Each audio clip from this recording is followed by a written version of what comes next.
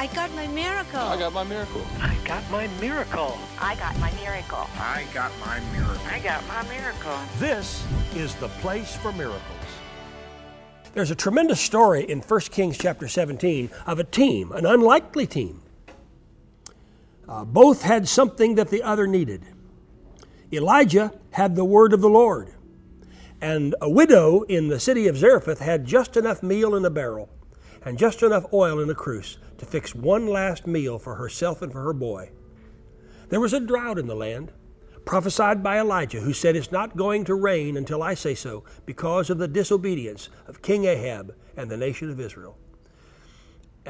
Elijah had gone to the brook called Cherith, and there the ravens fed him bread and meat every morning and every evening, and he drank from the brook. But the brook dried up because of the drought.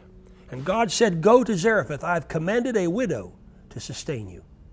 He went with the word of the Lord. She had a little bit of meal in a barrel and a little oil in a cruse, just enough for one more supper for her son and for herself.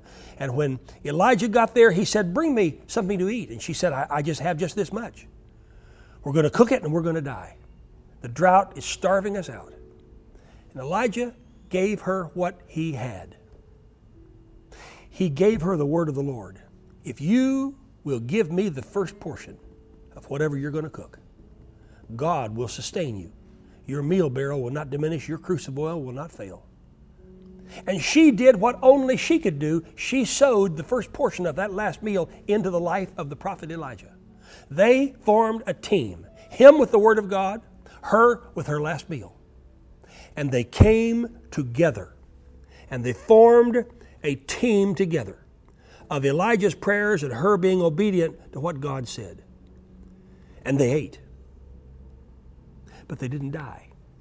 The Bible says that they ate many days. Theologians say that she cooked approximately 1,000 meals out of a seemingly empty meal barrel and cruse of oil until the drought was broken and the rains came and they could plant their crops and harvest them again. Listen to me, friend. There's nothing too hard for God. One can put 1,000 to flight, but two together as a team can put 10,000 to flight. What you need is someone like Elijah to go into an agreement with you and become a part of your healing team. Well, I'm not Elijah, but I got news. Elijah isn't here. You and I are here. Let me represent Elijah in this story, and you represent that woman. It's time to begin to sow unto the Lord. Let's join together as a team. And as we plant our seed unto the Lord, let's believe that God will use it mightily. And then He'll open up the windows of heaven and pour us out a blessing, so much so there will not be enough room to receive it.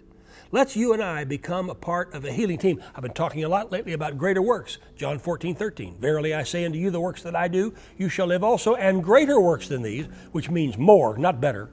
"Greater works than these shall you do, because I go unto my Father." People have been saying, "Well, Richard, what's your Greater Works campaign all about?" It's about getting the power of God to you and getting it through you into the lives of others.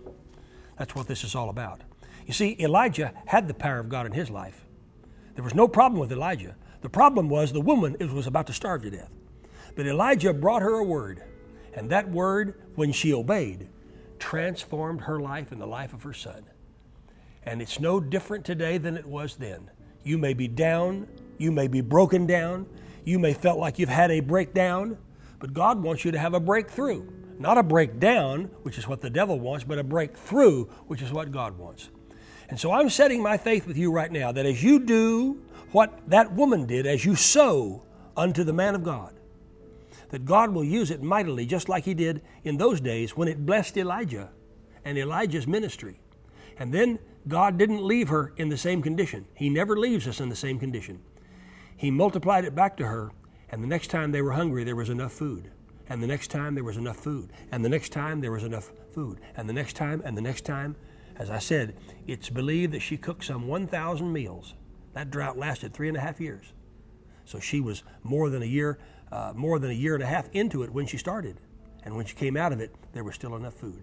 God supernaturally multiplied it. And what He did in Bible days, He can still do these days, and He can do it for you, but you've got to be a part of the team. A team is someone who stands together in faith And to be my team member, I'm giving you an opportunity to sow of your faith, to sow of your finances, to sow of your life into this ministry. Let's work together. Contact me this week, oralroberts.com online, or call the Abundant Life Prayer Group at 918-495-7777. It's teamwork, friend. Teamwork. A team is made up of people. There's no I in team. A team is a group working together. Be a healing team member with Richard Roberts, in Jesus' name. Thank you for tuning in to the Place for Miracles podcast. If you would like to receive prayer, call our Abundant Life Prayer Group at 918-495-7777 or go to oralroberts.com/prayer. Our website also features uplifting articles, online Bible classes, books, and other resources to help build your faith in God.